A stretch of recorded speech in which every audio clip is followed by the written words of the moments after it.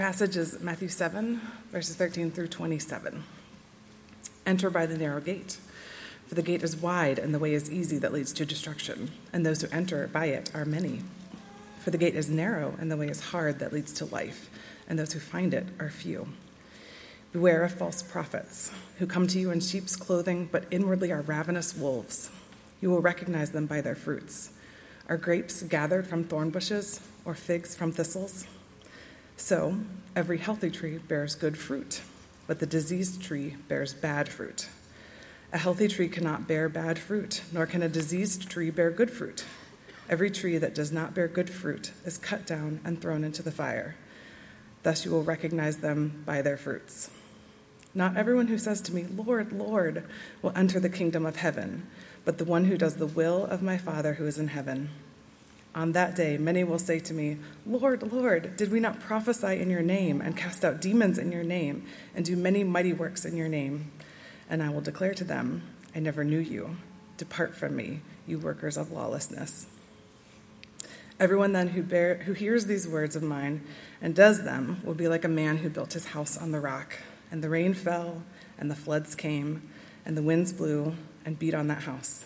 But it did not fall, because it had been founded on the rock. And everyone who hears these words of mine and does not do them will be like a foolish man who built his house on the sand. And the rain fell, and the floods came, and the winds blew and beat against the house, and it fell. And great was the fall of it."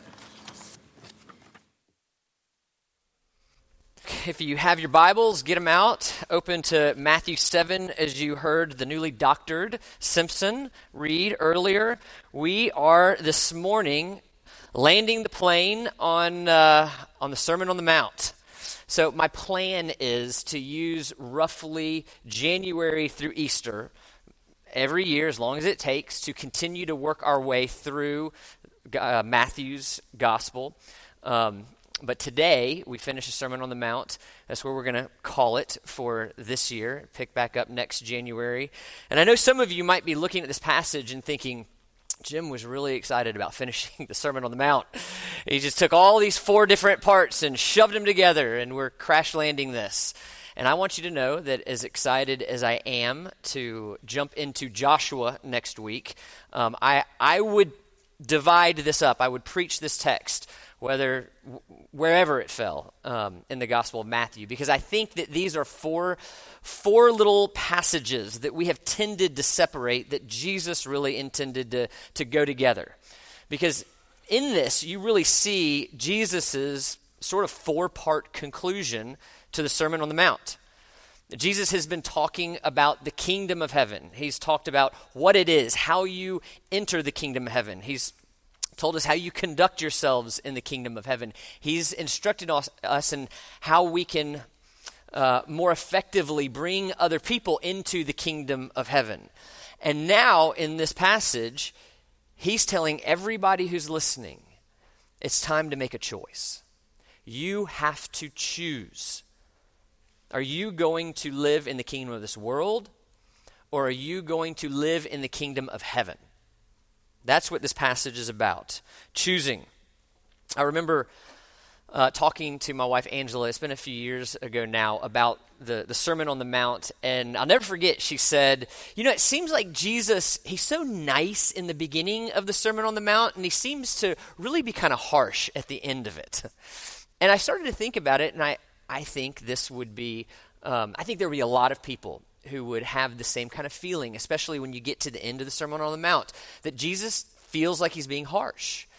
And what I think is going on here, I think why most 21st century Americans would interpret Jesus as being harsh, is because Jesus communicates in a way that really slams into a lot of cultural values that we have as 21st century Americans. It hits us head on.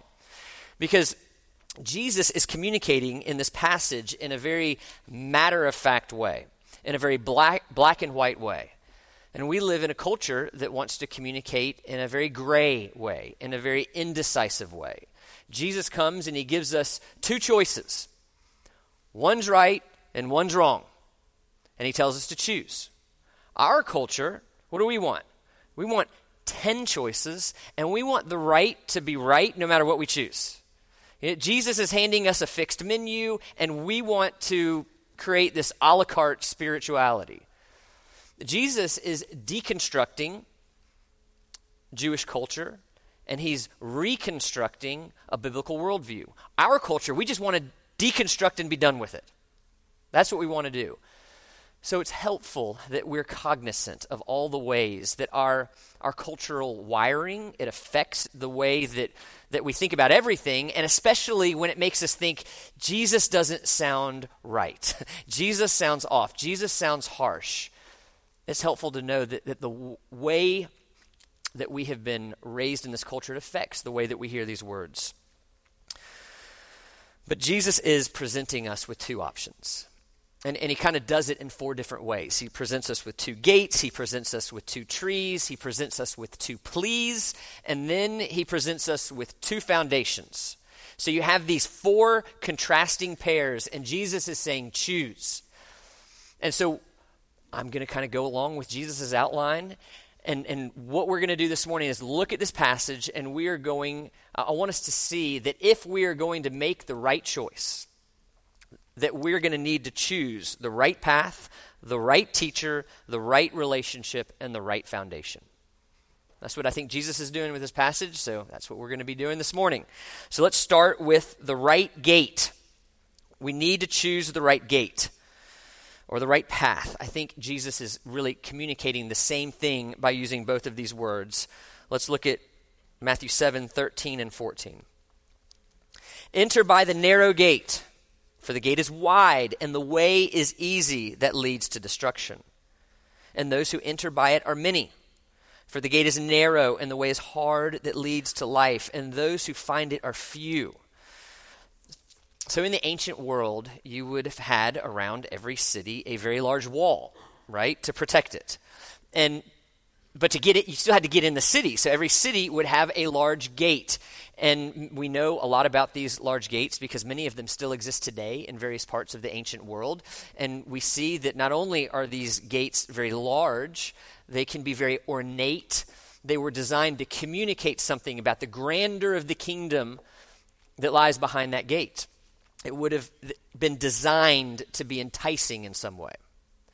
But if you follow the wall around a little bit, often to the right, you would have had a smaller gate. I've seen some of these gates. They're often narrow. They're not as high. They're often not a straight shot. They can kind of curve through a very thick wall. They're used to bring in, where the farmers would bring in livestock, food, corn, other things from outside the city. It would have been kind of a smelly entrance because the livestock would have left, their excrement on this path. Because of the curve in it, you didn't always know who was in there. It could feel unsafe. And so you had these two very small gates. So you can imagine, there are these two gates, one large, one small.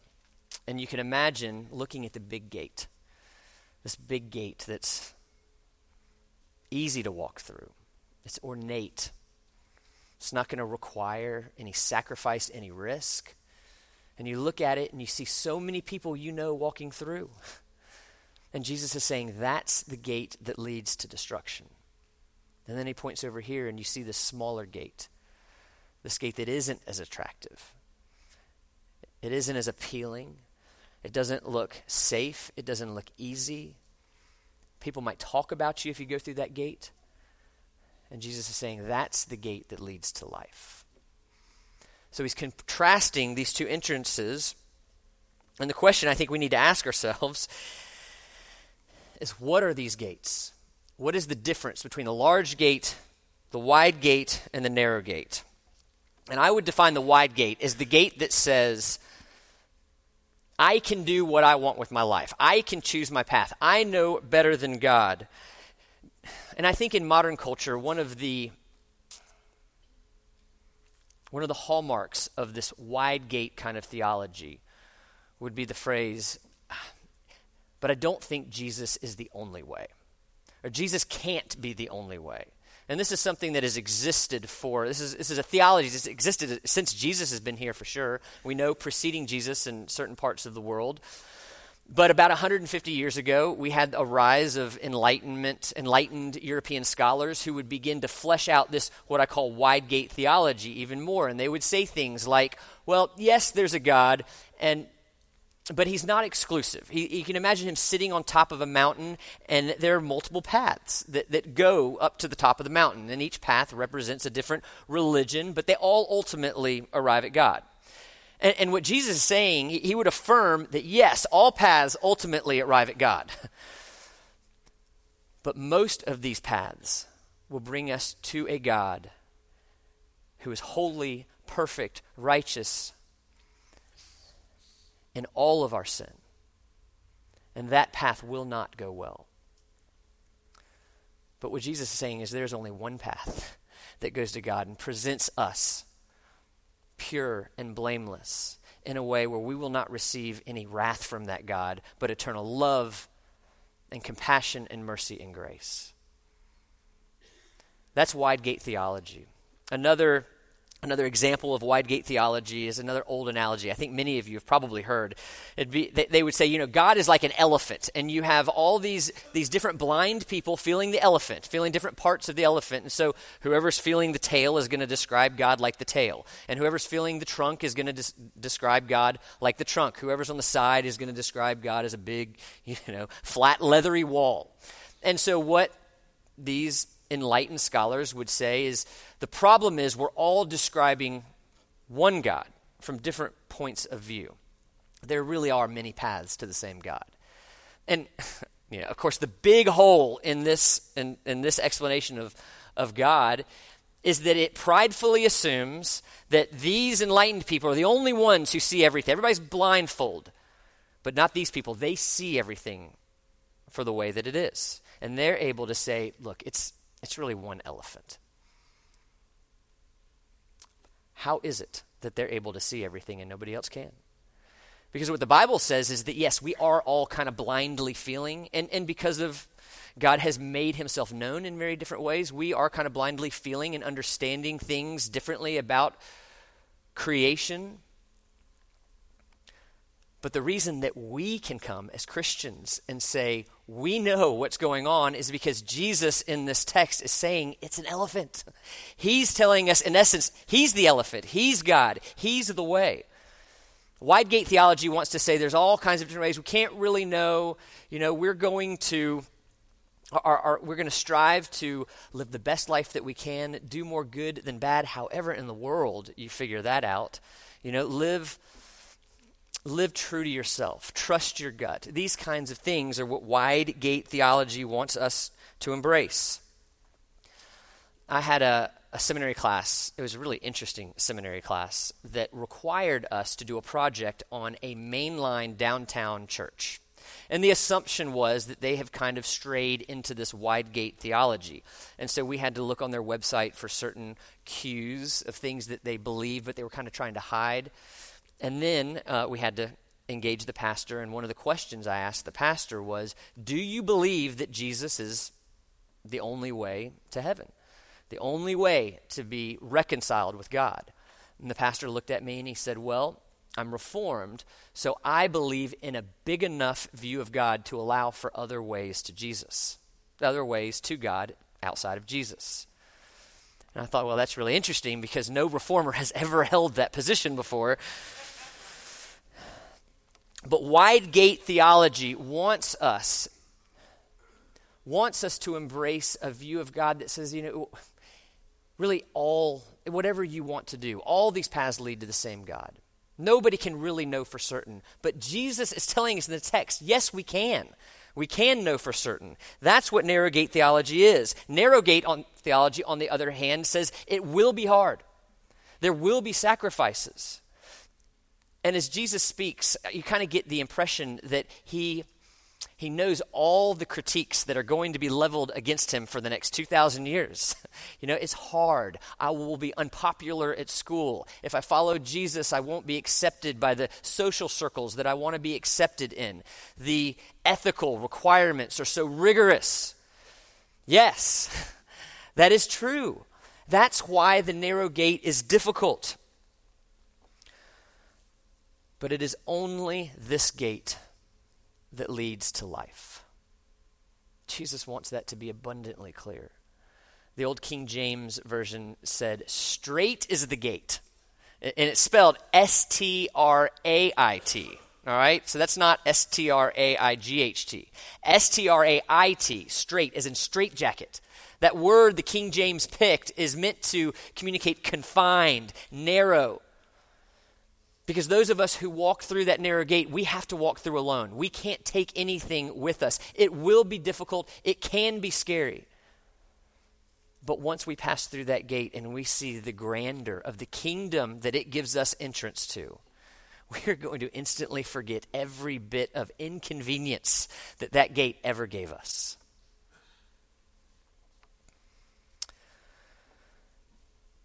And I was thinking this week about how this kind of logic that Jesus is using, we would embrace in every other area of our life. You know, we would always say, generally the easy path where you just get to do whatever you want to do isn't the one that's going to be profitable. You know, if you really want a certain scholarship, you don't say, well, I really want that scholarship, but, you know, just as long as I can party every weekend and I don't have to read a lot. You know, if you want your marriage to really thrive, you don't say, I want a great marriage, but just, you know, as long as I don't have to put her needs ahead of my needs. That would be really inconvenient.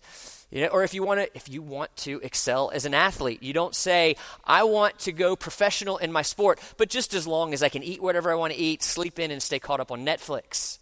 You know, that we don't have this a la carte approach to any other area of the things that we're really seeking after. So why would we all of a sudden apply it here? So if you were, I'm guessing, if you're 10 years older than me or 10 years younger than me, I think there's a 20-year window here. And you were sick and you had to stay home from school and you were allowed to watch TV, I'm guessing there's one show that all of us would watch. Yes, The Price is Right. The Price is Right. All of us would watch that show. And they had a game on The Price is Right that had 3 doors. You had door 1, door 2, and door 3. And the game was, you know, one door has a great prize like a vacation or a car. One door has maybe an appliance like a washing machine. And then the third door, you get a box of macaroni and cheese. And so you just had to blindly guess which door. Everybody's screaming what door that they should pick. And what Jesus is saying is our approach to the kingdom of God is not like The Price is Right, where we're blindly guessing a gate. Jesus is standing there and he's saying in the clearest possible terms, it's door 2. It's the narrow gate. That is the way that you get into the kingdom of God. He cares about us so abundantly that he wants it to be abundantly clear. The narrow gate leads to life. The wide gate leads to destruction. These are the only 2 gates. You have one gate that calls to you like a siren, and just as a siren does, will bring you to destruction, and another gate that calls you to humility. But that gate leads to eternal life. That's the first part of what Jesus is saying. And then the second part of what Jesus is saying is watch out for teachers who are going to tell you that the wide gate is the right gate. That's the second part, the right teacher. Look at verse 15. Beware of false prophets who come to you in sheep's clothing, but inwardly are ravenous wolves. So we have among the Christian church wolves in sheep's clothing. Wolves who look like sheep. They smell like sheep. They talk like sheep. They might be nicer than real sheep. They might be, better read than real sheep. But these wolves have claws and fangs that they will hide from you until it is too late. So the question Jesus wants us to be able to answer is, if we have wolves among us who are disguised as sheep, who are teaching wide gate theology, how is it that we're able to identify them? Verses 16 through 20. You will recognize them by their fruit. So every healthy tree bears good fruit, but the diseased tree bears bad fruit. A healthy tree cannot bear bad fruit, nor can a diseased tree bear good fruit. Every tree that does not bear good fruit is cut down and thrown into the fire. Thus, you will recognize them by their fruits. So we have another agricultural analogy here. I feel like the past 3 weeks we've had agricultural analogies that we city folk have had to learn what it meant back in that day. But the question is, how do we identify good fruit from bad fruit? You know, you just go to Trader Joe's or Walmart, you don't have to discern between good fruit and bad fruit. People who lived, a more agricultural life, they had to be able to know what is a good fruit, what is a bad fruit. And so I've heard, this is not mine. I don't know where I heard it. I heard it years ago, but there is the look test and the taste test. All right. That's how you discern good fruit and bad fruit. And that is what Jesus is telling us that we need to do if we're going to be able to discern, is this a sheep or is this a wolf? So, first, the look test. This test is becoming so much clearer to me and so much more helpful the longer I go. The look test is very simple. Does the life of the teacher match his teaching? Does the life of the teacher match his teaching? I mean, because we have teachers who maybe from the pulpit teach good stuff, but in their lives, they're communicating that they don't really believe the things that they're teaching. These may be people who mishandle church money, who lead their people in a very harsh and heavy-handed way. These are people who stretch church numbers, and there's a lot about their online presence that I think we can see their lives don't add up with their teaching.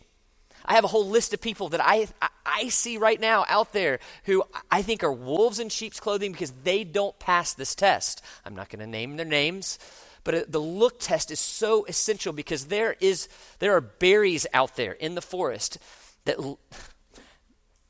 can look attractive, but when we eat them, they will kill us Hunger Games style because we don't know how to apply this look test. It doesn't matter if somebody who's teaching you has read a lot of books. It doesn't matter if they have book deals themselves. It doesn't matter if they have a large congregation and a large budget. It doesn't matter if they have a blue check mark by their name. If their life doesn't add up to the teaching that they're giving, they do not pass the look test. And as a caveat, I also want to say that fruit has nothing to do with personal fulfillment and satisfaction in a worldly kind of way, because we have friends. We have Christian friends who, their theology, it smells a little off. It smells a little funny. But gosh, they take great vacations. Look at their car, and their cars in their house, and their kids are really cool, and their life looks really attractive. And I know they're off on a few things, but maybe their gate is the right gate. And Jesus is warning us, whoever those teachers are, whether it's from the pulpit or in your homes, that we need to be able to identify them if their lives don't pass the look test. Secondly, the taste test. Is the fruit good? Is it nourishing? And we have to remember with the taste test that none of these wolves are going to come out. They're not going to say, don't follow Jesus. No wolf is going to say that if they want to be disguised as a sheep. What they're going to say is you can have Jesus and the wide gate. That's what they're going to want to say. So we need to ask ourselves, is their fruit working? Is it nourishing us? Is it strengthening us? Are we being more and more conformed into the image of God because of the teaching that we're receiving? Is God becoming more appealing and attractive through the teaching of whoever it is that's influencing you? Is the wide gate becoming less and less appealing and the narrow gate being more and more appealing? If the answer is yes to all those things, then they pass the taste test. So this is how Jesus is addressing outsiders, pretending to be insiders. But then thirdly, he does something very different. He addresses insiders who think they're in, but they're really not. So this is the right relationship. And I think this is probably the scariest passage of Scripture to me. Jesus says, not everyone who says to me, Lord, Lord, will enter the kingdom of heaven, but the one who does the will of my Father who is in heaven. On that day, many will say to me, Lord, Lord, did we not prophesy in your name and cast out demons in your name and do many mighty works in your name? And then I will declare to them, I never knew you. Depart from me, you workers of lawlessness. These are heavy words, but they're heavy because Jesus so wants us to make the right choice, that he would say, even to those who think they're walking through the narrow gate, examine yourselves. See if the narrow gate is really the gate that you're walking through. And the implication is that there could be people in this room who think they're walking through the narrow gate, but they're walking through the wide gate. People who think that once through that gate, there is a warm welcome, a well done, my good and faithful servant, only to receive, depart from me, I never knew you. Tim Keller, about this passage, he says it sounds harsh because Jesus cares about us. He describes it as the difference between, saying on a Sunday morning, someone's car is being towed right now, versus many cars are being towed right now. All right, and the first way of communicating that, it would be very likely for us to think that's probably someone else. But the second way of communicating, many cars are being towed right now, is more likely to cause us to examine our own car. And so what Jesus is wanting to do is wanting to push everyone to examine themselves. Are we entering in by the narrow gate? Because on that day, for these types of people, it won't matter what we did. People will walk through and say, I was going to church. I gave money to church. I didn't have sex until I was married. I knew Reformed theology. I did everything I knew I could do. How in the world is this possible? And these people, by all accounts, they had orthodox professions of faith. They were public professions of faith. It seems like some of these professions were accompanied with some sort of demonstration of power. And Jesus seems to be saying to these people, yes, all that is true, but all those good things that you were doing, at the end of the day, who were you doing it for? That's the real question. All the good works in the world are useless if we are not known by Jesus. Because this is the test. He doesn't say, depart from me, you didn't do the things that you were supposed to do. He doesn't say, depart from me, you didn't go to church enough. Depart from me, you weren't moral enough. He says, depart from me, I never knew you. So the emphasis is on Jesus knowing us. And, I can remember years growing up hearing people say, I know Jesus. I have a relationship with Jesus. And I didn't understand what that meant. It just sounded really weird to have a relationship with somebody, to know somebody who you can't see. And so what does it mean? It's really important that we're able to understand, what does it mean to be known by Jesus? Well, I think about, most of us have been in stages of life where we might feel like nobody gets me. Nobody here understands me. Angela and I have moved a number of times, and every move, we enter a new season of feeling like we're not as known and as understood as we were in the place that we came from. She has this great saying, it's really hard to make old friends. When we say things like this, nobody knows me. Nobody understands me. Nobody gets me. We're getting to the core of what it means to be known. Because there is this sure formula for life-giving relationships. Life-giving relationships are relationships where we are known, the good, the bad, and the ugly, and accepted and loved. The more a relationship, the more a friend knows us and loves us, the more life-giving that relationship is going to be. And when we have those kinds of relationships, it gives us a very small glimpse into what it is like to be known by Jesus. And I say a very small glimpse because I don't care how good your friend is, how perceptive your friend is never going to know everything about you. No one is going to know the heights of your aspirations, the magnitude of your fears, your hopes, your losses, your insecurities. No one's going to know all those things, but Jesus does. And no one is going to forgive everything you do. No one has the depths and the capacities of love and forgiveness the way that Jesus Christ does. So the best friend in the world is a small, meager glimpse of what it means to be known by Jesus Christ. And when we are known by Jesus Christ, it isn't just a life-giving relationship, it's eternal life. And this is where we get to the heart of the Christian faith. It isn't a set of to-dos. It's a relationship. It's being known. Being known by Jesus Christ our Lord. And the reason that we can't have this kind of relationship on our own is because sin separates us from us and God. And what Jesus did, if you want to take it in the context of this passage, Jesus, he took away that barrier from us by walking through the narrow gate first. So the narrow gate, at the end of the narrow gate, death was waiting for all of us, but Jesus went first. Jesus went first. He took on death. He removed death, and that's the only reason now that that narrow gate is safe.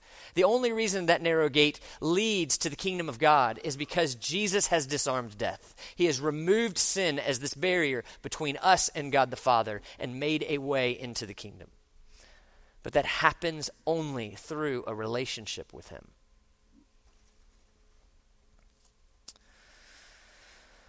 So Jesus wants us to make a choice.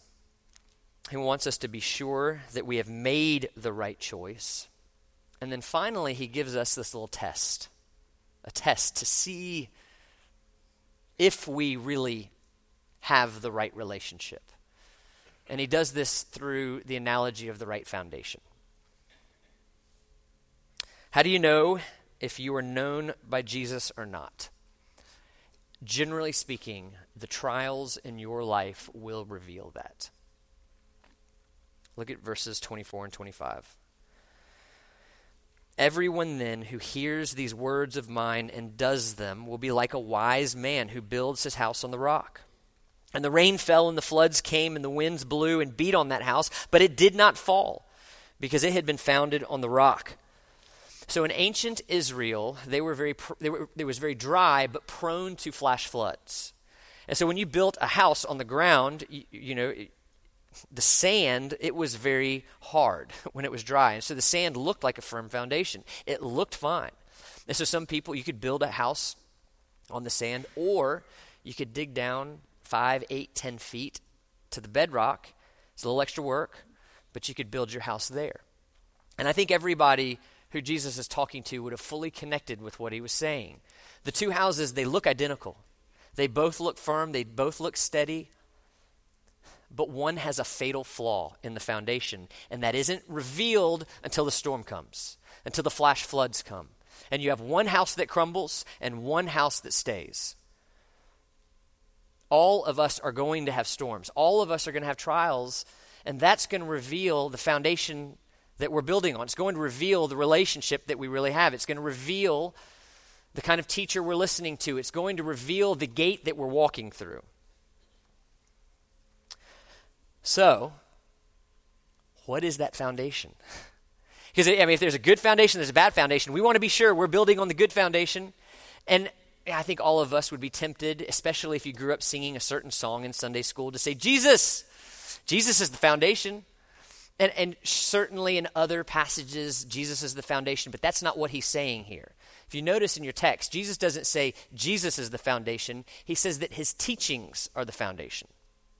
There's a big difference, okay? And the difference is this. Jesus is only of value to you if you do what he says. You can know all about Jesus, but if you don't do what he says, Jesus is of no value to you. So what is it that Jesus is teaching?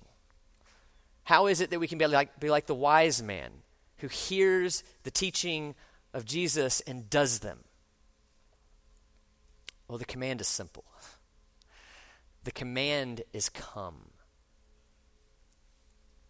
Come to me, all who labor and are heavy laden, and I will give you rest. I am the way, the truth, and the life. No one comes to the Father except through me. That's the command. That's what it means to build your house on a good foundation, to come to Jesus. I think it's probably about 3 years ago now. I was at a hotel restaurant, and I was talking with my waitress, who was a good bit older than I was. And she knew that I was there for a marriage conference, and she said, I just wanted to let you know that last week, my husband and I celebrated 40 years of marriage, and we renewed our vows to each other. And I said, well, that's great. Congratulations. What was it like to renew your vows 40 years later? And she looked at me, and she said, well, this time I knew what in the world I was getting into. And you know, what she was communicating is in the beginning, when she first took those vows, she was making the best decision she knew to make with the limited information she had and the, raging emotions and affections she had. But 40 years later, she knew this man. She knew this man, and she knew she wanted to be with this man. She had seen him love her and serve her and pursue her through all the trials of life. And I think that's very similar to what Jesus is communicating to us. The more these storms come, the more we're able to see Jesus hold on to us and love us and minister to us, the more sure we're going to be that we are building on the right foundation, that we have the right relationship, and that we are walking through the right gate. That is the test. So I want to finish by drawing our attention to one word: everyone. 3 times in this passage, Jesus says everyone. Twice he says everyone who hears these words of mine. Everybody. There is this universal command Jesus is giving here. Nobody gets a free pass. Everyone has to hear these words. Everyone has to abide by these words. Everyone is going to stand in front of God one day and have to account for the gate that they walked through. If you walk through the wide gate, then we're going to have to stand before God on our own merits and justify our own way of coming into the kingdom. And that's not going to go well for anyone. But for everyone who enters the narrow gate is saying that I know I can't do anything. I know I haven't earned it. So I want to be judged not on my merits, but by the merits of Jesus Christ. Everyone has to make this decision. Everyone has to go through by themselves. They can't take anything with them. Everyone will stand accountable. And I know this is a serious way to finish this sermon, but this is exactly how Jesus is finishing his sermon. So we need to look at this passage and consider which gate we are going through, because everyone will have to account for that decision in this life. Let's pray.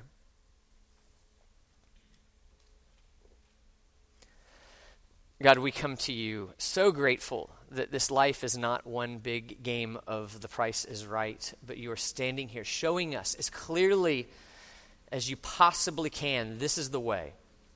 And we see and we acknowledge that that way is Jesus Christ. And we pray that this morning, all of us, whether we have been walking faithfully with you for decades, or whether we're just now for the first time considering what path we're on, I pray that you would make the narrow gate beautiful, that you would draw our hearts and our minds and our actions to the narrow gate, and that the large gate that we see so many people walk through, that it would have no sway on us. It would have no pull on us, because we have a relationship with you, and every trial that comes our way ensures more deeply that you are trustworthy, you are good, and you will finish the work that you have started.